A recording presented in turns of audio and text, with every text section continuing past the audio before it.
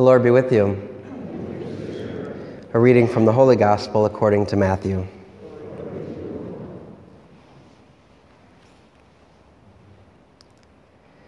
Jesus said to his disciples, "I tell you, unless your righteousness surpasses that of the scribes and the Pharisees, you will not enter into the kingdom of heaven.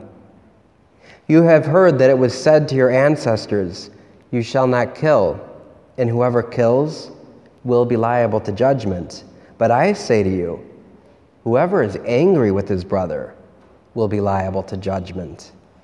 You have heard that it was said, 'You shall not commit adultery.' But I say to you, everyone who looks at a woman with lust has already committed adultery with her in his heart. Again, you have heard that it was said to your ancestors, 'Do not take a false oath, but make good to the Lord all that you vow.' But I say to you, do not swear at all.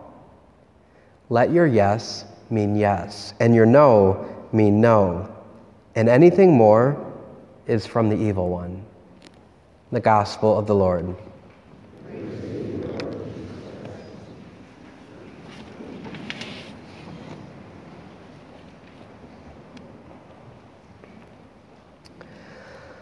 Well, one of the things that happens when you're a priest and you're out with your Roman collar walking about, people have the freedom to come up and talk to you, which is usually a wonderful thing.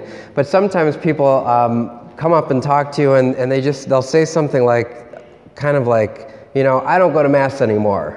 And I just look at them, I'm like, okay, I'm really sorry about that. And then they'll say they'll give me some reason.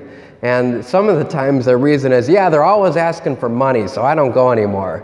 And, this Sunday I'm asking you for money. So it's going to be one of those Sundays.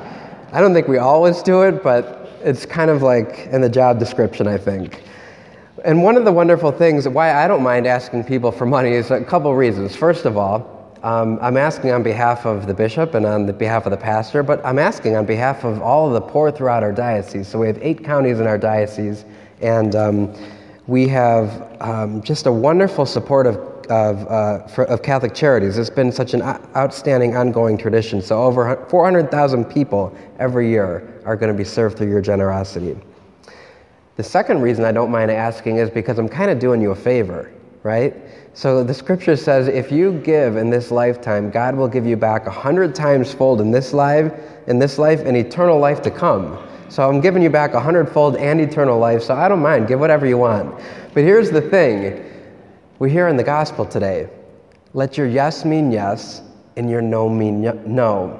So if you want to give, that's wonderful. Give. Let your yes mean yes and give. But don't give and be resentful. Don't give and stop going to Mass. And if you don't have the money, then say no. I can't give at this time. It's that simple.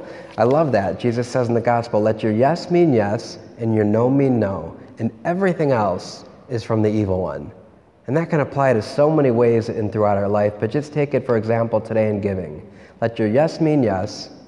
Give if you want to. Give if you feel God is calling you to. Give if you can. And let your no mean no. If you can't, don't. So we're going to